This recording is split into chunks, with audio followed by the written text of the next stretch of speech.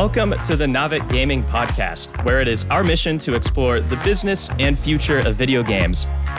We bring together the industry's brightest builders, investors, and thinkers to keep a pulse on current events, dissect emerging trends in games, share lessons learned, and have a great time. This podcast is also part of Navik's growing ecosystem, which ranges from free and premium research to consulting and advisory services. For more information, visit www.navik.co. Now, let's jump into the episode. Hello, everyone. Welcome to another Navik Roundtable. I am your host, Devin Becker, and I'm joined by two excellent guests as usual. I got Matt Dion here, a founder of Always Scheming and a Navik contributor, and Felipe Mata, almost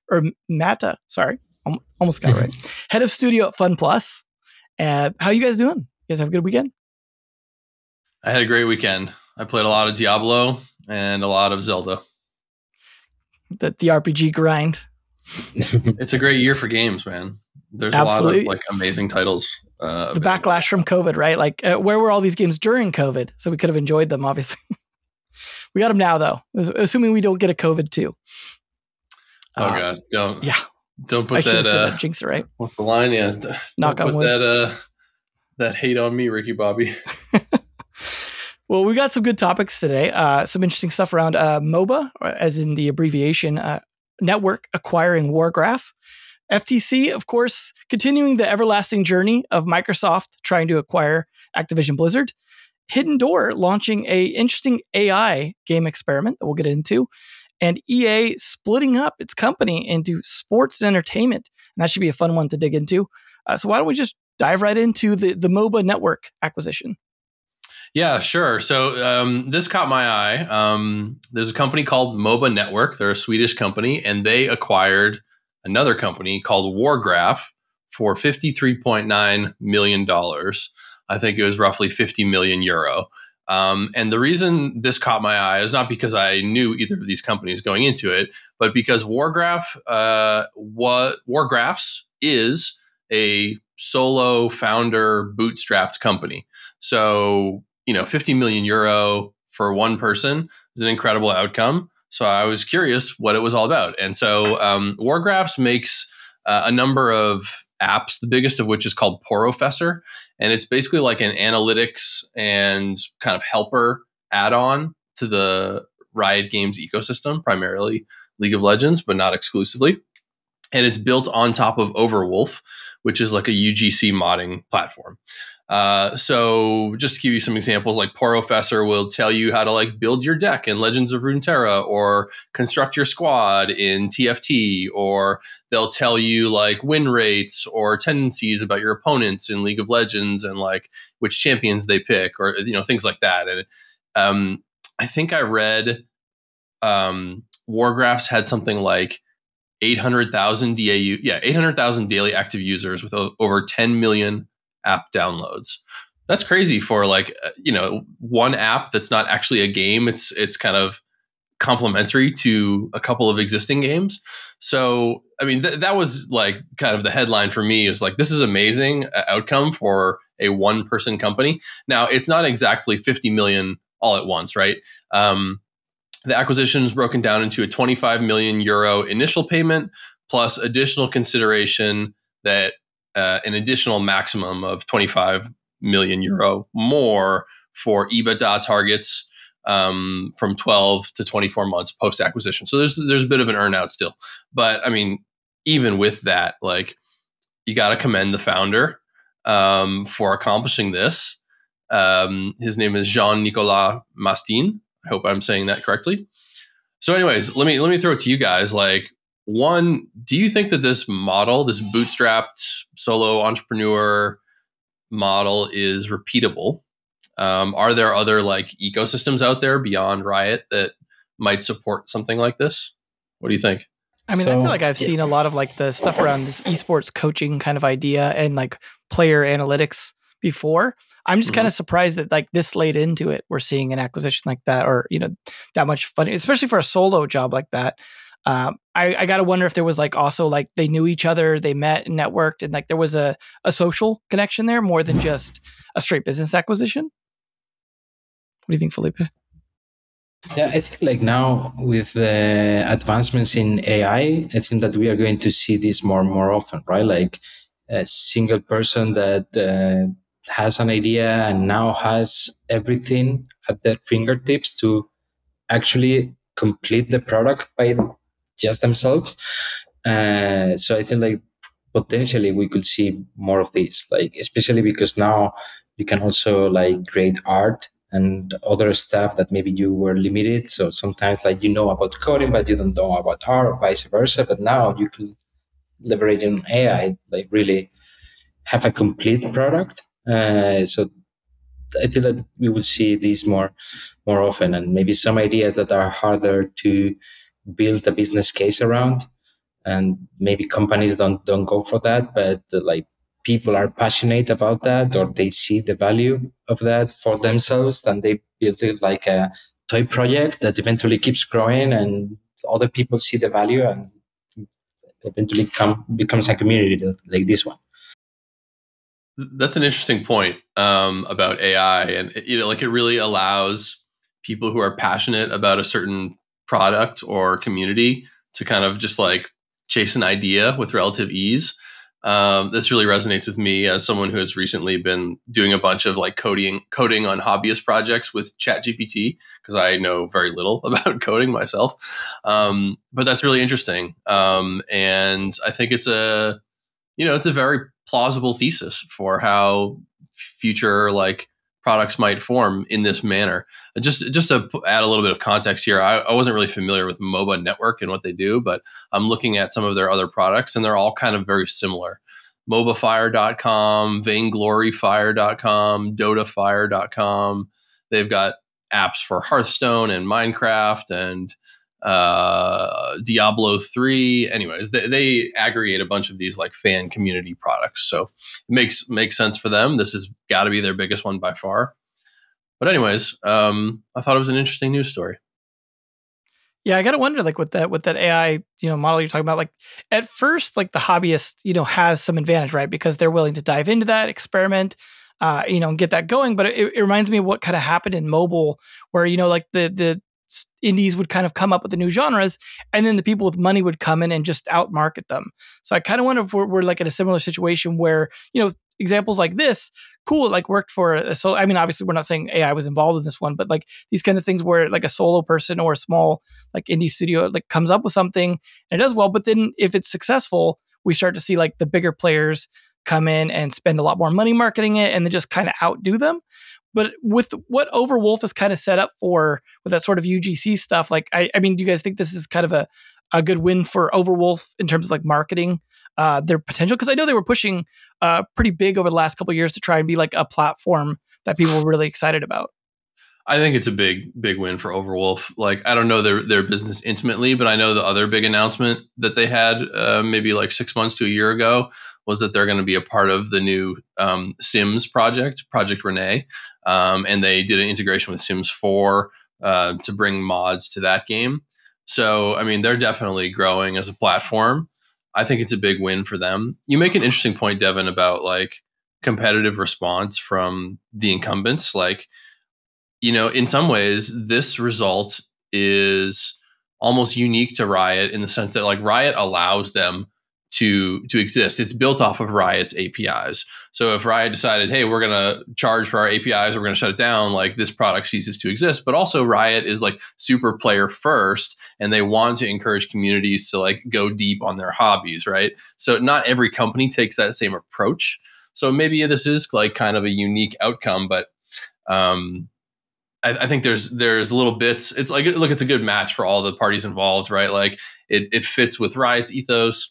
The solo entrepreneur thing fits with like the community forward approach, and it fits with Overwolf too, with what they're trying to do. Kind of a good win for everyone around, then, I guess. Yeah. But yeah, I mean, a good amount of money for something like that as well, especially if they're just kind of aggregating it into their portfolio of like game analytics stuff they're doing. So, I mean, hopefully it's something that works out. And I wish there was more companies being that friendly with their APIs. I got to imagine like the alternative is the AI stuff where it's like vision recognition of stuff going on the screen. The problem is like that starts to drift into looking like cheap kind of tools.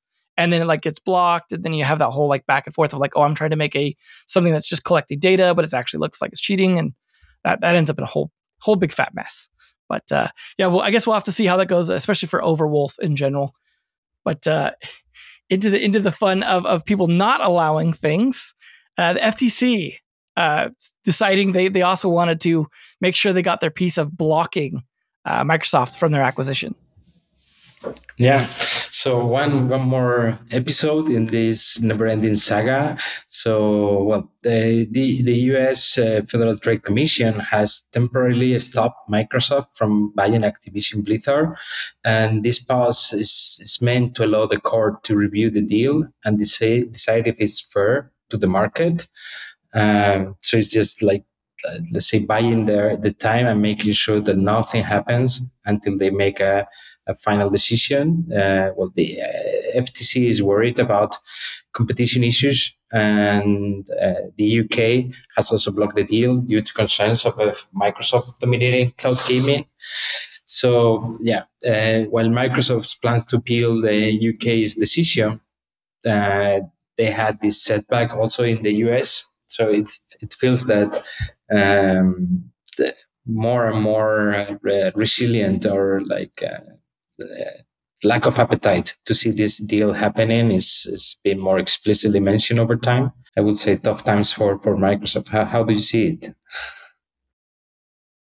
Yeah, what do you think, Matt? Given the endless saga we've seen here, I'm not sure I have a strong opinion. I think it's like just another chapter in the story. Like I think we kind of knew that the FTC was going to try and step in, and this is just, as I understand it, correct me if I'm wrong, this is just them like stopping the deal from closing so that they can see through the rest of their complaint, make sure that like runs its course through the courts.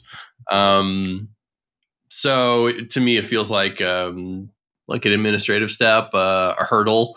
It doesn't change the outcome necessarily. I still think that it's going to go through. But that's just a hunch, if you look at the stock price, I looked at Activision yesterday and it was like in the 80s.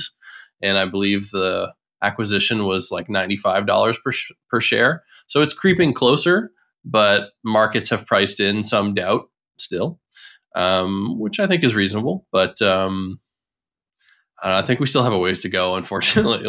We thought this was going to be over in July, and I don't see that happening. I think we still have a ways to go, unfortunately. Yeah, for me, it looks like it could be like kind of a PR movement, like showing that, okay, we have really like look into detail of everything related to this, and like we have really negotiate to have the deal going forward only because it's a good deal for everybody and won't cause any like third party issues. That's kind of like just no, I believe last time we talked about this, maybe not this group, but we're talking about it every episode. So I think there was some discussion around the deal was supposed to like close. I think it was in July was like the deadline for the deal to close. I mean, is there like a certain duration for this FTC blocking it that could go into actually past that date, like it actually mess up the deal to where it has to be like kind of renegotiated? Like what impact could this have if it takes a long period of time and say runs into August? Yeah, I think like the note says that the deal cannot happen after 5 days after the FTC has made the resolution, and there is no deadline for that resolution as far as I know. So yeah, I wasn't aware of a deadline for the deal to close. My understanding was that it was an estimate from Microsoft and Activision when the deal was first consummated that, hey, we expect this to close in July of next year, but I don't know that it was a formal deadline. I could be wrong though. Hopefully not in that case, right? Because it sounds like they might not make if it was, right? But I mean, this got to be like a big bummer for Microsoft when they're like, hey, Diablo 4 came out, made a ton of money that could have been part of their business that they could be, putting on their books right now. Obviously they can't, right? And who knows when the next Blizzard game will actually come out, because they just did Overwatch 2, the Diablo 4 now, and it's like, well, okay, then what are we going to get out of this deal? Like in the short term, from at least the Blizzard side, obviously, there's Activision and King and that could release things as well. What do you think the FTC really gets out of doing this, other than is this just purely a political move, or is this actually something where it's hey, we just want to look like we're doing our due diligence? I mean, cynically, I think it's a political move. I haven't read the FTC's complaint, so I'm just kind of riffing here, but I think it's political, just based on the other actions that they've taken, looking at some of the deals that they've tried to block in recent memory. I don't know, all the analysis that I've read, if you did your due diligence, you would let the deal go through, right? All the hangups have been about cloud gaming and speculation as to the future of cloud gaming's market trajectory, and Microsoft is preemptively dominating this market that doesn't really exist. To me, that's the crime of due diligence, is blocking it on shaky grounds. So I don't know. That's my cynical perspective, but again, I haven't read their specific complaint. Yeah, but I kind of feel the same. It's okay, we will allow the deal later, but we make this move now to pretend that we are really not in favor of that from the very beginning, and that we are going to do a very thorough due diligence to let them go through. Yeah, it seemed with especially the previous stuff around Call of Duty and then the stuff around cloud gaming, it seems more like everyone's just trying to get concessions from Microsoft. Get them to negotiate more and more and more. Okay, we'll do this. Okay, we'll do that. Okay, we'll give this. And it's is everyone just trying to get Microsoft to give something out to everyone on the way? Sorry, we got to pseudo bribe all of these organizations by making concessions in some way or another. And it feels a lot like U.S. politics, what we had with the debt ceiling and everything like that, where it's just fighting over who can get the most concessions out of it, so that it looks like they did their job, and it was hey, we got what we wanted, even if it was more than we deserved. It does feel very political, and it does feel like maybe Sony controlled the narrative more than Microsoft did, even though they were not a party to the deal.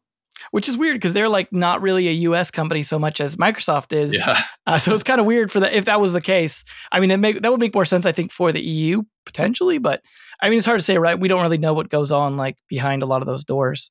But I got to imagine too, this is probably not great for. I mean, we focus on the Microsoft side, but Activision, Blizzard, King have obviously got to deal with this whole thing as well, in terms of if people were planning to move on when the acquisition happened, job wise, or get promotions or some kind of reorg happening, that's just continually delayed as well.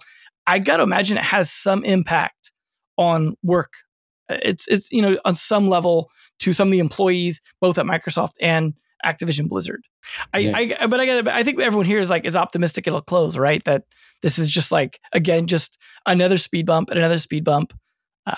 Is there anyone left at this point that could add one more speed bump, or are we through the gauntlet of everyone at this point? That's what I wonder, is can we expect more speed bumps, or we're okay, as soon as this is done, we can move on from this topic? I think the US and the UK are the biggest remaining speed bumps. I think they've cleared the hurdles of any other major markets. It was approved by the EU, it was approved in Japan, it was approved in Korea. I don't know if it's been approved in China or not. China, yeah. Yeah. All right. Well, hopefully that's it then. Hopefully we've got everyone at this point signed on the dotted line, and we can just get the FTC through, so we can move on from that topic. But speaking of regulation and jumping through hurdles and speed bumps, we got Roblox actually trying to accommodate 17 plus with a little bit of verification. Yeah, this is a really quick update. I thought it was interesting. Roblox announced just the other day that they're going to start allowing experiences on the platform that are catered specifically to users 17 and older. And they're allowing users to verify their age by taking a selfie and uploading a copy of their ID. So just another move by Roblox to kind of age up their audience and provide services that go along with that. I'll be interested to see what, if any, sort of new experiences come out of this on Roblox. they're not going full rated R. Like there's still some things that are prohibited. Like I'm pretty sure extreme violence, nudity, sexual content, that's all still prohibited. But like things like alcohol use or profanity, I think they've loosened up the guidelines on for these experiences. One thing I thought was kind of interesting, and maybe you guys will disagree with me, but like usually in my experience, platforms allow you to restrict content through like child settings rather than allowing content through adult settings. This is kind of like a reverse approach, and I'm wondering if you think this is the right approach for Roblox to go in that opposite direction, given their audience, or would it be easier to just like top down, like these are child accounts, everything else is turned off? I don't know. I just thought it was a little bit odd, but maybe I'm grasping at straws here. For me, yeah, it seems like it's the opposite approach that you will usually take.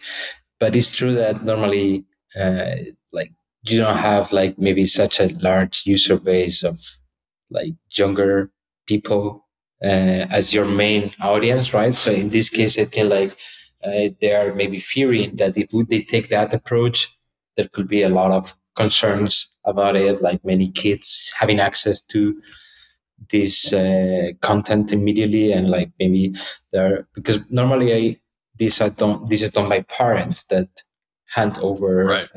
the access, and then they limit it and then hand over the access, right? But I think like many parents are just not checking on Roblox because they think it's a safe platform and they just allow the kids to play there.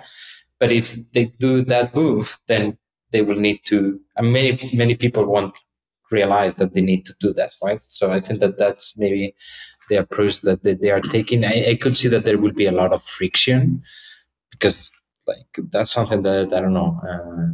Maybe you need to invest in some platforms or other platforms that really need some age verification, and it's like from the user perspective, it's a lot of friction. So unless the content that they are offering for this subgroup is really, really valuable, I believe that there will be most of the people not validating their IDs. That's a good point. About friction, and I guess it's really more targeted at like their existing audience that is aging up rather than bringing in new users who may also be 17 and older already, because like the content doesn't really exist yet to attract them, and there's that friction of having to verify your identity. One little bit that I read also was about like the ability for Roblox to start doing more with ads. So if you are verified 17 plus, then they know, okay, you've opted into, or we're allowed to serve you certain types of ads. Whereas if you're under that age, you can't be served ads. So might be another angle there for Roblox, but interesting point. Or the type of ads. So maybe this alcohol and all of the stuff is not the content of the game, it's the content of the ads that you're going to be sold. Well, let us know if you see any beer ads on Roblox. I would like to see that. Yeah, I got to imagine then they've got to worry about too, like not just age, but where you're located. Like different states have different laws, for example, in the US. And like there's the whole thing about like advertising to minors in different ways and advertising to even like we're talking about alcohol, right? But like we're talking about 17 plus, and drinking age in the US is 21. So like you're not even within drinking age when you're like verifying this, right? Like unless you verify that you're 21 or over. So it seems like a messy thing to be dipping into. I mean, I've seen already, like even when Meta tries to do stuff with like the Facebook Messenger for kids and like the weird stuff, the segregation ends up causing new kinds of problems. And so I got to imagine, like, first off, like they would have gone this backwards approach because like you don't want to implement this stuff till you have to, right? Like, and you can't verify younger kids' age because they don't have IDs, stuff like that, right? You don't have an ID till you're a certain age anyways. So they're not going to bring in like, here's my elementary school 6th grade ID and my yearbook photo or something. Like, how are they going to verify it? So they can only verify people that like are, within a certain age threshold. But I got to also imagine like this is going to cause like segregation between the age group. So let's say I'm 16 and I've got a friend who's 17 plus. He can verify, he can go play the mature content. Now I can't come play with him, right? And Roblox is inherently very social and kind of tribal. Like people coming, they're playing with their friends, they're hanging out with their friends. And imagine suddenly there's like lobbies where they're hanging out like even if it's a game, it's still kind of treated like a lobby. Now they can't hang out with their younger friends. It's almost like, like the seniors at high school that don't hang out with the younger grades, and just that weird kind of dynamic. I can't imagine that's going to be beneficial to Roblox. Like by having this kind of thing, they're capturing like the potential for more mature content, but does anyone really like want that on there? And is that just going to like actually hurt the platform long term in terms of, again, the segregation, or like just like, do you really want like, say, professional studios coming in and developing like mature content on Roblox for like kids that are just barely old enough? That seems like a problematic thing to be doing on that platform, as opposed to, say, going over to Fortnite Creative or something where the audience is already like a bit more aged up. I don't know. What do you guys think? Well, I don't know. I view it as more of like, if they want to have content that appeals to an older audience, this is a step that they need to take. Like, setting aside the specifics of how you verify your age, like they need to have certain guardrails in place, right? Like just to comply with various laws around the world.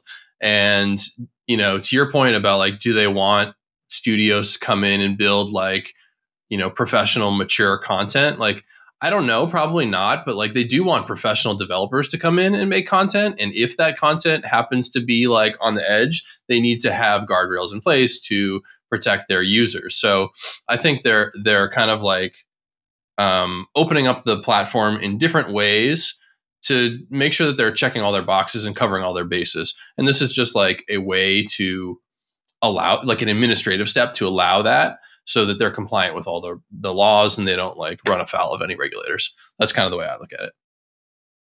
I gotta imagine too, it's going to be like worked around by kids constantly. Like you're just gonna like log into your older brother's account, or there's the thing. So like it reminds me of in China when they were trying to crack down on minors playing games during school nights and things like that. They had that whole thing where you could only play like for like 3 hours on like a weekend or whatever. Like I don't remember the exact details, but it was some weird, highly restrictive thing. Kids started using their because they had to like do the face thing, and they started using like their older brothers' IDs and things like that. And and I remember seeing that in esports as well. Like in esport, I was involved with that, required you to be 18. There were certain players who were not actually 18 and they were using like their older brother's ID because they looked, similar enough. And, people change during puberty anyways. So it's hard to like verify that. You mentioned like a selfie, but it's like, if that's not a live face scan, or, with the complex ones that are like verifying it's 3D and like infrared and all that stuff. It seems like this is like, Roblox acting like, hey, we're covering our bases, but like we know no one's really going to be actually doing this. It's like hanging outside the liquor store and getting adults to buy alcohol for you, like kind of thing, where it's just everyone's going to work around it anyways. Gotta imagine. Well, to be fair to Roblox, we haven't seen it in action yet. It's brand new, but I agree with you, Devin, that there will almost certainly be a gray market for these kind of things. Because kids are clever and they're going to find ways around it. But I'll be interested to see how it plays out. Definitely. I'm also be interested to find out like what the exact details of what kind of content they delineate as like 17 plus. Because obviously, like you said, they're not extreme violence, no pornography, stuff like that. Like a lot of the stuff that's typically associated with like mature rating stuff is probably not part of it. So then it's like, well, then what is like what was just barely over the edge that's now slightly allowed? And will people like constantly with the moderation teams be struggling with that? And like, are they opening up Pandora's box on dealing with types of problematic content because of that being like difficult to explain to these 17 plus year old creators what they can and can't make? So I don't know. I think that's kind of like a wait and see sort of thing, right? But it seems like this might be more problematic than I imagine. They're hoping that's probably why they've been resistant to do it until kids were just aging up. And they're like, we got no choice. We got to do something to capture this audience at that point. But a completely different topic and something I think a little less sketchy. AI in games, something we've talked about quite a bit. So there's a little bit of a different approach here from Hidden Door in terms of using some public domain content for some narrative gaming. Yeah, so exactly. We have Hidden Door, which has launched playtest for a new AI-based game. So basically, it's based on the Wizard of Oz, that, as far as I know, is like a public IP, and the more than a game is a platform where you can do role playing with the support of AI both for the narrative and like kind of a choices game. So the AI will give you choices, and then you can select one of them, or even you can type the action that you would like to take, and then there are some narrative developing, and then again you can take action. You can interact with other NPCs, and also you can customize the experience with the use of generative AI for image generation. As far as I know, this is like kind of very controlled by them, so like all the style and the assets are coherent to the same art style. So basically, the platform, as far as I've seen, is that you have some cards that you can play. This like kind of build the setting for you, so you can set like a location, a role, and some initial setting, and then based on that, the AI will generate the narrative, and you will be interacting with that. They claim that this is like a social experience, but as far as I've seen in the description, I haven't seen it much social, in the sense that it looks like you play solo, but that you build this story and this worldview, and then you can share with others. So that's, I think, like is the social component of it. And the full game is set to debut in the winter this year. And the plans for the company is to showcase the capabilities of the platform with this IP, but then open it up for partnerships with other IPs, so they can extend their worlds and make them more interactive through their platform. So they are planning to have some deals with IP holders to bring their stories to the platform, I guess, before they release the full game in this winter. And the company is only 13 people, and has raised like 9 million funding so far. And yeah, I don't know, how do you see it? I think like it's quite an interesting idea, maybe the most obvious, because right now we know that text AI and 2D AI are the ones that are more developed. So it's kind of merging the two of them to try to give like more customization and personalization to a game. So for me, it seems like quite an interesting idea.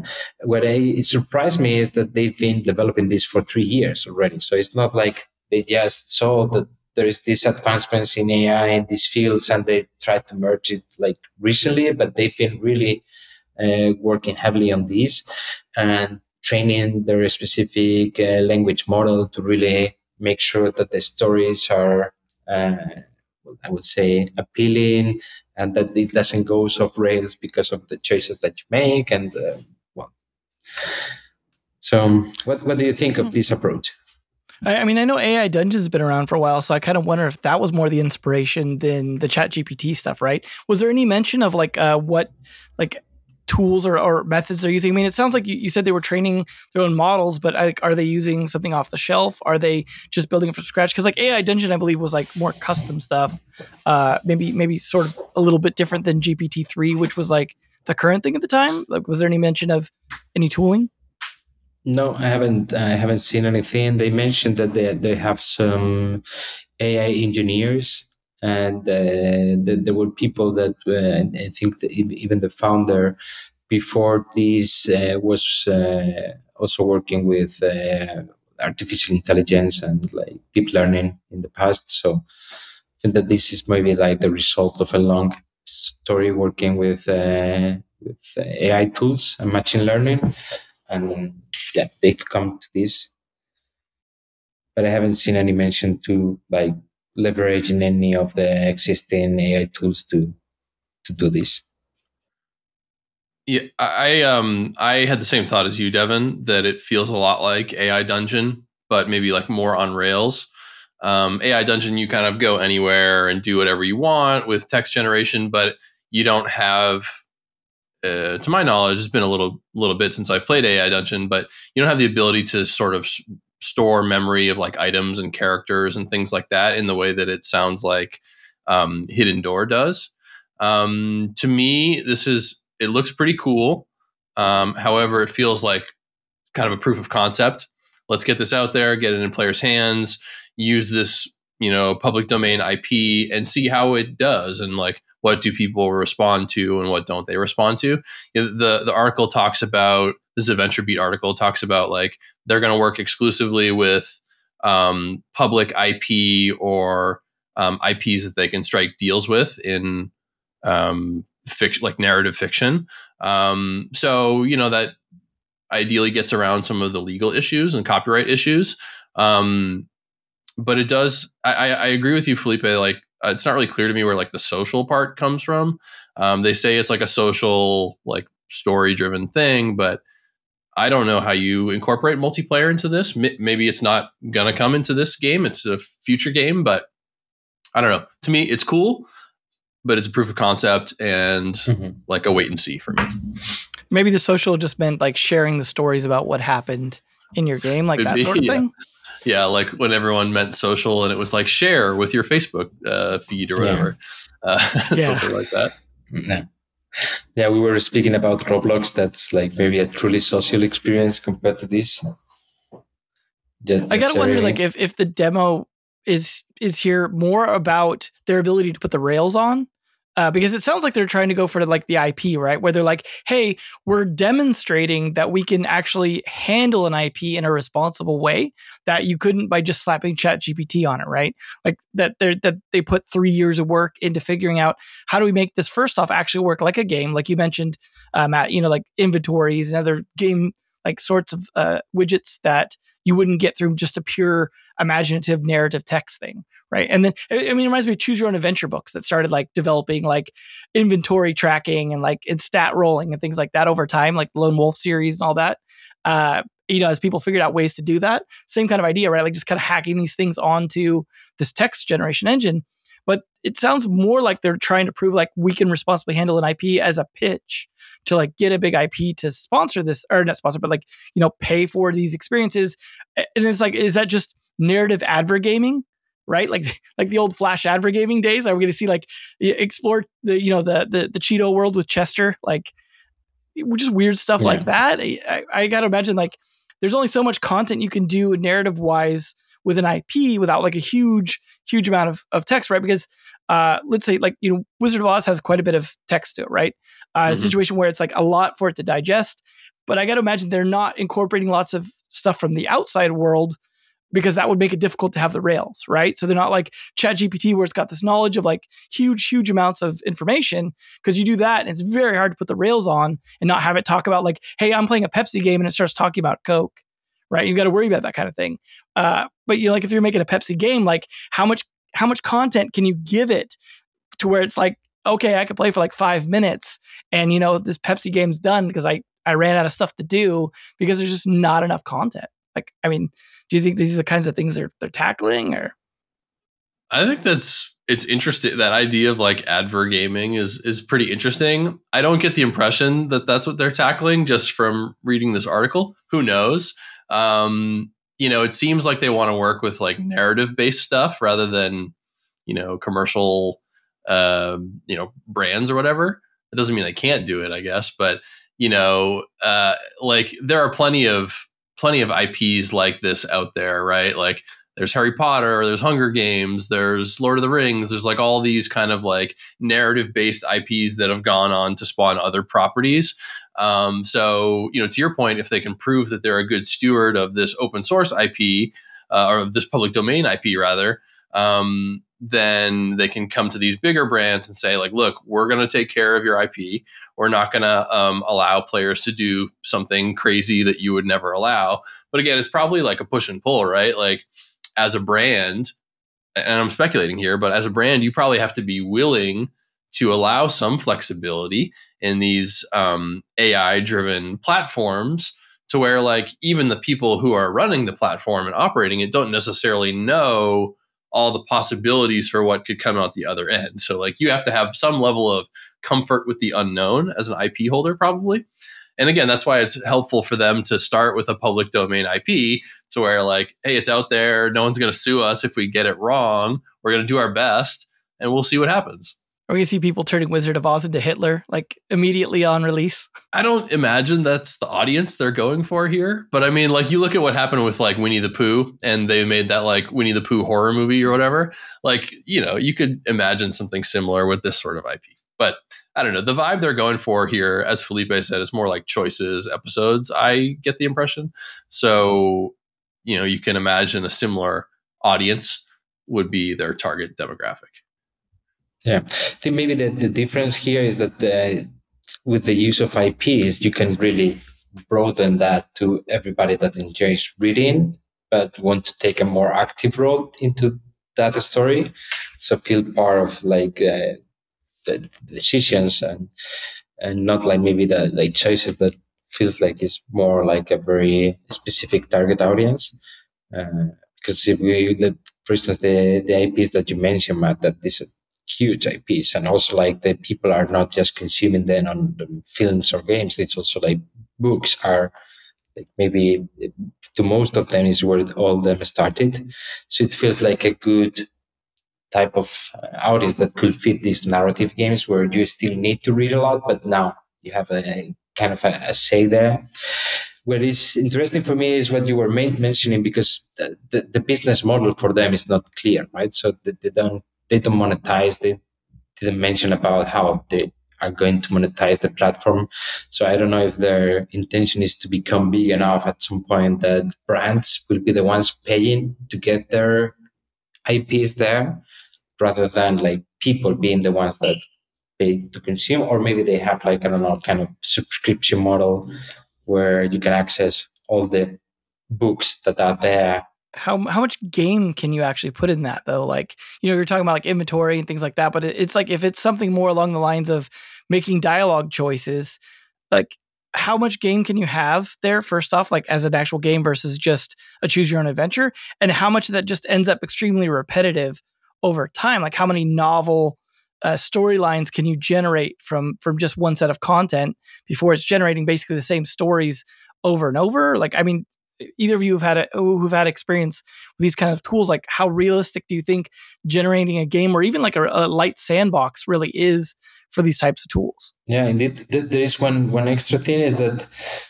they kind of try to get all the stories to really live within the original IP. So that's also another limitation. So it's not like now I can just go and I don't know, change it completely, right? And have a completely different story. It should be coherent with the initial world. And that's indeed what I think, as you say, is a PR movement to try to attract other brands like, okay, we are not going to spoil your IP or like the worldview of your IP, because like in this game, you will be able to do something completely opposite to what's really the real story, right? So I don't know exactly how much space do you have to really allow players for customization and creativity without really going completely against the original story.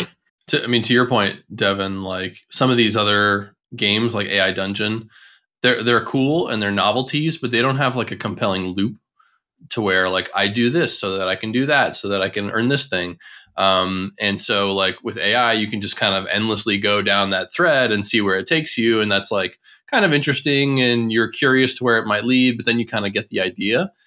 The challenge will be creating a compelling loop where I participate in the story, I make a choice, and then it leads me to another choice. And then, like I'm earning something or I'm getting some rewards and that helps me progress or that helps me, whatever. There's players have different motivations, but there needs to be a loop and like a compulsion for coming back. Otherwise it's just kind of like a fun little tech toy or novelty, right? I mean, that brings up something you guys mentioned earlier about business models. And it makes me kind of wonder, like, let's say it is a consumer-facing business model in terms of, like, they're getting the money from the consumer and not from, like, the IP holder, right? And in that situation, normally in games, we're selling content, right? Like, in some way or another, right? You're selling that content. In this case, it's generating content, right? So you're not selling that. So then there's like, I think of two approaches, and let me know what you guys think of these, or maybe there's other options. Is like, one is that you're, continuing to feed it new bits of content that can like help expand where it can go, things like that. So like, it's still kind of like live ops a little bit in terms of like providing new pieces of information that allow it to generate new things, like new scenarios, whatever. The other way is just like, hey, you create enough loops that people play that novelty long enough, but they're paying like a subscription model, so they can keep doing it, like with the way people do with, like, say, the virtual like girlfriend, kind of toys, or those other ones where it's like something that could string them along for a long enough period of time where they're just willing to pay for a subscription to that. Do you guys think there's like other possible business models for this around the content, or microtransactions? Like how would people monetize this? I think that they might not know the answer truly. Like, they might just be kind of putting this out there. Let's see what our engagement metrics are first, make sure that this is a compelling product, and then we'll figure out monetization. But to your point, like, those are all options. They could do in-app purchases. Like, I may be misremembering here, but I think episodes used to do like an option where you had like a premium choice, where you could, I don't know if you pay per choice or you have some currency or you have a subscription or whatever, but they had like special choices that were usually like the most like risque choices that were premium. So like that's one way to do it. They could do like sort of paid DLC, if you will. So like the first one is Wizard of Oz, that's free. But if you want the Winnie the Pooh and Christopher Robin, that's like, 99 cents. And if you want Lord of the Rings, that's $5, whatever. Like, they can charge by these like expansion packs, if you will. I'm sure there's a number of ways that they could do it. Yeah, I think like there is a RPG component here. So, and part of that is like the cards that you could play to. I was assuming that is not only to kick off the story by setting a location and the vibe for the characters, but also maybe, I don't know, some extra cards that you can play later. So you can play also with that, like having some basic cards that you will unlock as you play, and that's part of the normal free-to-play loop. But then you can have like, I don't know, rare cards or premium cards that will maybe allow you to set special settings or locations and situations that will be more exciting, and those are the ones that you could play. And also, if there is an RPG component, always like advancing that faster. So paying for time, let's say like that, is something that also could work. So if you could level up your character faster by speeding up. I guess I could see even like individual content paywalled as well. Like, let's say they wanted to pick particular characters that they won't be in your stories unless you pay to, like, oh, sorry, like you're playing Harry Potter, but Dumbledore won't be part of any of your stories unless you unlock him, right? Or like, or specific locations, for example, like where you're basically paying to like include areas of content that you want as part of your story, like that you want to be able to play with. So I guess there's a lot of options here, and I really look forward to seeing, like, is there a business model that makes sense with this, or is this just like you were saying, Matt, just kind of toys, novelties, like where they're just gonna like, let's just play around with it, because AI Dungeon kind of already did that, as you pointed out, like, and has been around for a while, hasn't really figured out a great business model other than like maybe subscriptions that like give you a little like maybe faster processing, expand what you could do, but it's very minor, right? It seems like this is like a one of those things where people haven't really figured out what the right thing to do with it is yet. They just know it's cool and they want to do something with it. And I think we're all excited about that, right? The one thing that didn't sound super clear is like whether or not players are actually like typing out what they want to do, or if they're choosing, right? Like if it's generating, say, 3 choices and you're picking one of those, or if you're actually typing, because there's ones where you can type, right? I could see situations where I've tried ones where like I'll just specifically reject everything it tries to get me to do, and I'll just go on a completely different direction and just abandon everything it tries to give you content-wise. And it's like, how does it handle those kinds of things if it just lets you do whatever you want? Or does it sound like it was going to go the direction of, we're going to generate choices and you're going to be able to pick from those? As far as I wrote, it says that you could also add your own by typing. So I don't know how much freedom you could have on that, but yeah, it supposedly gives you the option, which it also gives me this thought that like will be like AI generated with infinite options, like really the best experience for the players. So I mean, like players without really wanting could spoil their experience and like have like narratives that are less interesting, or that they reach to a dead end sooner and they don't enjoy the full experience, right? So that's for me the thing that I feel like AI in some way is really interesting, because it opens many options, but also I don't know if like having many options is the best solution, and like at least maybe some curating options, it would be the best, because then you will have like a experience that is better for most of the people. Just going off some of the images in the VentureBeat article, like this is not science here, but like it says there's an example. It shows like, what do you do? And it says type to search, which implies to me that it's not purely natural language, but you're selecting from a bunch of options. And then they give you some sample options. So like if you imagine an interface like LinkedIn messages or Gmail, where like it gives you quick snippets that you can kind of plug in. That's kind of what they have here. So like you have an objective, and then it gives you a few like preset options for what to do: jump in the lake, shatter the gem, beg the witch for mercy. And then you can also type to search, presumably from many more options. But again, I'm just riffing off of like the art that they've shared in the VentureBeat article. I don't know if that's exactly how it's going to work in practice. But it doesn't seem to be purely natural language. Sounds like a text adventure game, but with like generative content mixed in at the end of the day, right? Where it was just like, if you guys remember the old ones, like there were just verb noun combinations and stuff like that, where it was like, simple rules for like prior to the graphic adventure games. Where if it's just like that again, then maybe we're ending up going backwards, but with the ability to generate content on the fly. But yeah. I gotta imagine if a company like this though, like could crack this sort of thing, right? Where they could figure out like an engine that works well for this, and it be a repeatable thing, that could be like a very like powerful thing to license and sell on its own to other people. Like I mentioned, so in role playing games, right, tabletop role playing games, you have the dungeon masters, and there's good dungeon masters and bad dungeon masters, right? And so like you imagine you have an AI in this situation that you teach to be a good dungeon master, right? There's certain like rules, and you can find like there's tons of books on how to be a good dungeon master, right? Like if you were to give it those books and teach it like, here's how you guide an adventure well, here's how you generate content that would be fun to play. If someone could crack that sort of thing and put that into an engine, I gotta imagine there's potential for a business model there, like where it's like it's got its kind of rules and guidelines, which does sound like at least they're kind of going that direction in terms of the guidelines for like at least trying to protect IP.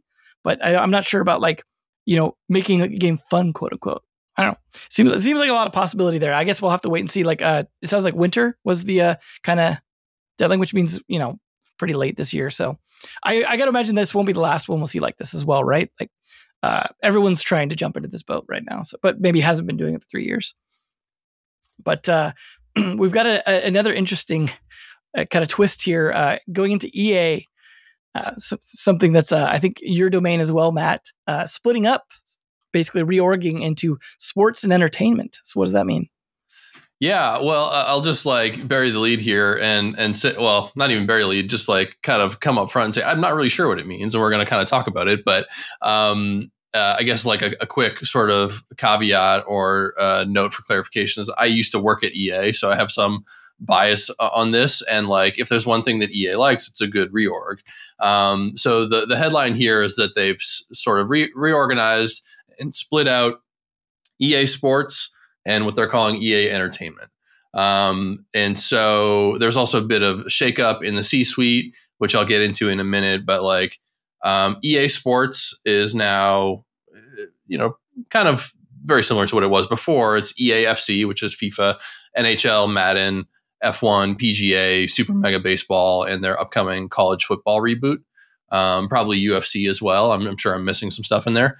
And then EA Entertainment is kind of all the non-sports IPs. It's Respawn, it's DICE, it's Ridgeline, which is working on Battlefield, Full Circle, which is working on Skate, Motive Studio, EA Seattle, BioWare, their EA Originals label. And not 100% clear to me, but it sounds like all of the mobile titles are also going under EA Entertainment, which we'll come back to in a little bit. So I mentioned at the top, there's a shakeup in the C-suite. So the CFO is leaving. It sounds like he's going to Visa. So if you like finance, it's hard to come by a better opportunity for a CFO. So he's leaving after a short tenure. And then the chief experience officer is retiring and is being replaced by the former CMO. Laura Miele, the former COO, is now becoming EA president of entertainment technology and central development. And there are a couple of other sort of moves at the top there. So Yeah, a lot of changes in organization. I don't know that it's necessarily clear on the front lines how this impacts employees. I still have some friends there that work on the mobile side, and like they're not really sure what it means for them yet either. It's fresh news. I'm sure it will trickle down soon. To me, I think a couple of things stuck out. So one was what's happening with mobile. Mobile has historically been a challenge for EA, let's say, and it's not clear to me from this announcement like how mobile fits into the organization.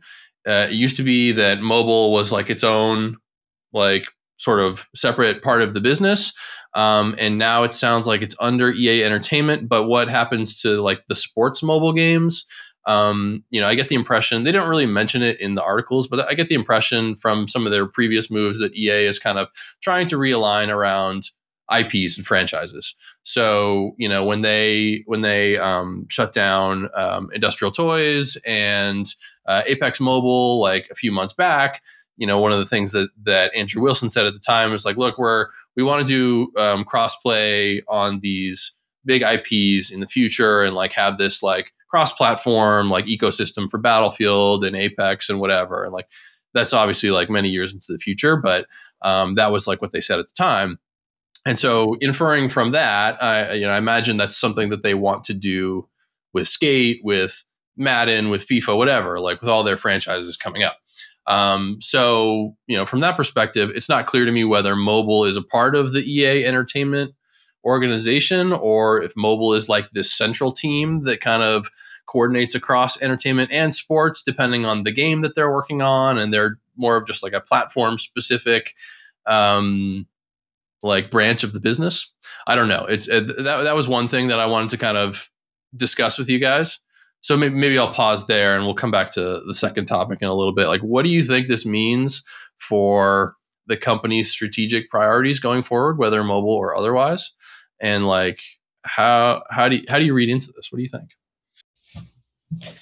Well, I would say that maybe mobile is also going to be split because, as you said, like if they are going to really focus on cross-platform experiences, it doesn't make sense to have mobile as a department and being in one or the other. Like all the two will need to have like their mobile division to create like the mobile experiences, right? Like maybe I'm not sure you're referring to existing mobile games that won't be ported as cross-platform as a division, and in that case, yeah, maybe that sits down within entertainment. Because for what I understood from reading the news is that. This may also is a move to open to other type of I don't know, entertainment experiences, and that's why even Yeah. it's called like that. So not just focusing on games, but also on other types or not digital games only. Yeah. So I mean, I think you raise an interesting point about the entertainment bit that I want to come back to.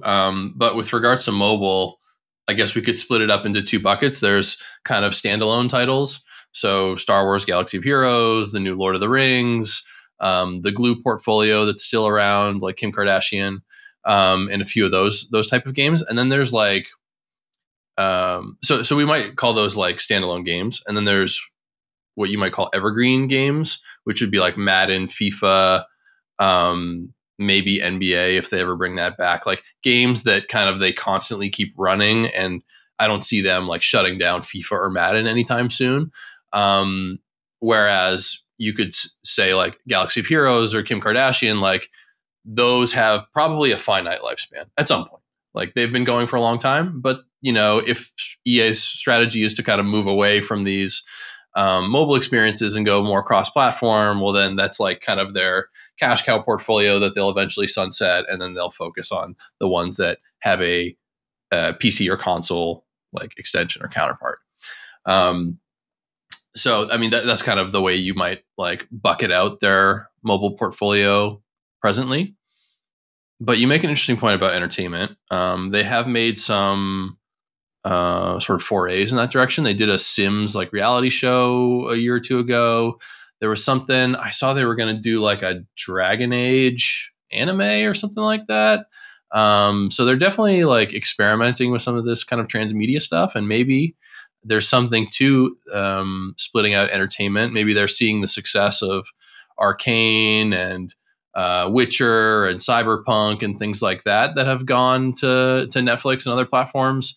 There was also, if you recall, rumors in the past about EA doing some potential merger or acquisition with NBCU, like a more traditional entertainment company.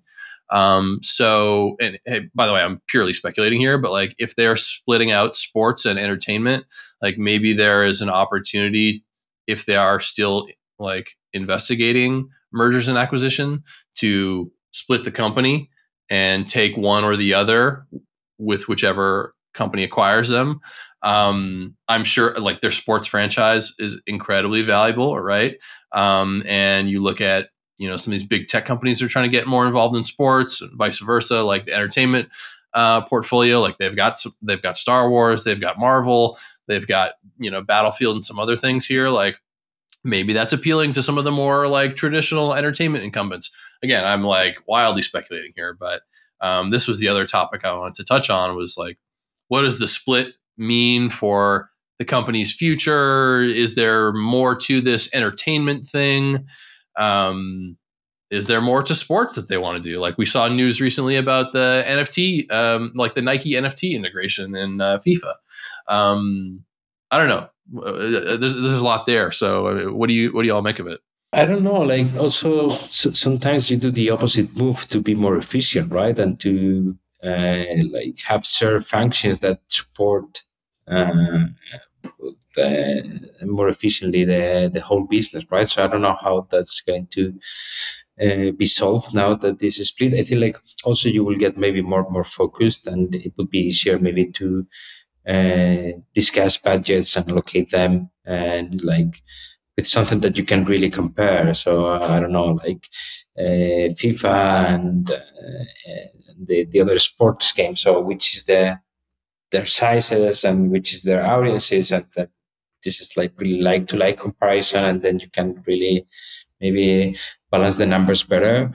So I don't know if that's part of even of the intention, so they can be more focused on these games, and kind of like maybe the business model is more repetitive, because it's year after year you just have to update the squads and all that, and leaving the others being more creative. I don't know. It seems like there could be also potential for problems if they normally had any kind of team members that worked both types of games. Like, let's say, I work on the Star Wars game for a while, but then I'm also going to like help with Madden, right? Like now that doesn't maybe work as well because you split the teams up. Maybe that's not an issue for them at all. Maybe everything is very isolated. But I'm thinking of like, obviously it's like over at Activision, not EA, but like, you know, the 3 different studios working on Call of Duties and having to help each other and all that stuff. Or like the way like Ubisoft will tend to shift people after every project over to other projects between their studios and things like that. It seems like if they really do have like a clear line of separation, like, hey, all the annual games have dedicated teams and we don't have crossover. We're not bringing over our creative types. It's more just these specifically type of people. And it's good to kind of like silo them because like, oh, hey, this is all the people using the mocap tech and doing the annual stuff and handling the card style, like Ultimate Team kind of things. And like, if it makes sense to silo that business and they have a lot of overlap maybe between those games, but not across the other games, I could see some benefit there. But I do wonder, like, are they going to potentially add friction to like sharing stuff? Like I remember, you know, when they would like push their engine, like, oh, everyone's got to use Frostbite for everything, or, you know, things like that, where if they try and push cross stuff, even if it's not like, if they're just using the same engine for the sports games as for like a racing game or a skating game, like, is that going to be then problematic? I mean, I imagine they've thought through this stuff, but like, yeah, I mean, not really mentioned in the articles is anything to do with like the tech part of the organization. There was no, you know, shakeups mentioned in that org. And like to your point about shared resources, like certainly they're going to share, you know, like the mocap stuff that you mentioned, analytics resources, central technologies, like these, I imagine have to remain shared, but these are like these are the people who are going to be working across sports and entertainment, I would think. Whereas like more of the creative talent, the people working on direct development of the titles are less likely to be crossing over. But again, like, we talked about like mobile, where does that sit? Like that could be one that kind of sits in the middle. The mobile team, when I was there, like they had sort of centralized resources. And there's like a central product team, there's central analytics, there's, a mobile leadership team and so on. Like, how do those get split up over entertainment and sports? I don't know. It's unclear. But I know that I mentioned that EA does a lot of reorgs, but I thought that this was worth mentioning because it seemed like, while it's unclear, it does seem like a rather large reorg at the very top, and not just something that's limited to like a couple of C-suites getting new titles. I guess I wonder at that point if it's then a financial thing. Like if we're talking about like FIFA Ultimate Team, those kinds of things, just like basically printing money every year and it being like, hey, we don't want that money bleeding over to these other things that are these AAA titles that are going over budget and then maybe not coming out great. And for accounting purposes, it's actually better if we like have these games that are evergreen, like you said, that sell every year, that we know we're making money and we don't have to worry about like accounting for them the same way because we're not doing these like 3-5 year development cycles on these games. We're churning them out every year. Like, do you think there's like a financial purpose to separating those like that? I can only speculate, but probably. I like they wouldn't do it without considering the financial impact, certainly. Cool. Well, I mean, hopefully we'll find out a little bit more in the near future in terms of what that actually means. Like, as you guys said, unclear for certain games. And I can imagine even like certain games, it's like, is it only sports games that have like a year in the name that count, right? Is skating or racing a sports game? Like those kinds of questions, hopefully we'll get some clarity on in the future, but who knows? I mean, you would know, I guess, better how hard it is to read EA from the outside, but. That's a good question. Why isn't skate in sports? Right? Is it not extreme sports? It's only like traditional sports and racing? Well, so I'm wondering does it have to have a year attached to it? Does it have to be an annual game to count as part of their sports like portfolio? And that's, I got to imagine that might be a determining factor. Like I said, of the process they're going through to develop it or the financials or something maybe, but I guess we'll see. With like licensing requirements and stuff too. Yeah. Where like you got to deal with, leagues and players associations and some of these other sports, but in skate, not so much. Hey, we've got to license Tony Hawk or something, right? Got to worry about that. I guess. Well, cool. A lot to look forward to. A lot of stuff. A lot of open questions, I guess, from the topics today. Stuff to start to explore, but maybe a lot of unanswered questions. So maybe things we'll get to revisit in future episodes. Of course, Microsoft in acquiring Activision, I can guarantee we will be revisiting future episodes. I don't know what. I don't know when that'll end. Please no. We've had enough. Yeah. So blame the FTC now. But I want to thank you guys for, of course, coming. Great to have you both as always. And I also want to thank the listener for tuning in. This is now, I believe, our 101st episode. So we celebrated the 100th last time. So a lot of episodes. If you are new to the podcast, then you got a huge back catalog to listen to. So next time you have a long flight, download them all, go through that. But in the meantime, also want to remind everyone about the email for the mailbag. If you have any feedback, questions, comments, things you want to share, things you want us to share on the episode, clarifications, things like that, podcast@naavik.co. Make sure to send those in. We do get those occasionally, and it's great to get that feedback or even just questions from you guys. So make sure to do that. But otherwise, I will see you all next week, and have a great weekend in the meantime. If you enjoyed today's episode, whether on YouTube or your favorite podcast app, make sure to like, subscribe, comment, or give a 5-star review. And if you want to reach out or provide feedback, shoot us a note at podcast@naavik.co or find us on Twitter and LinkedIn. Plus, if you want to learn more about what Naavik has to offer, make sure to check out our website, www.naavik.co. There, you can sign up for the #1 games industry newsletter, Naavik Digest, or contact us to learn about our wide-ranging consulting and advisory services. Again, that is www.naavik.co. Thanks for listening, and we'll catch you in the next episode.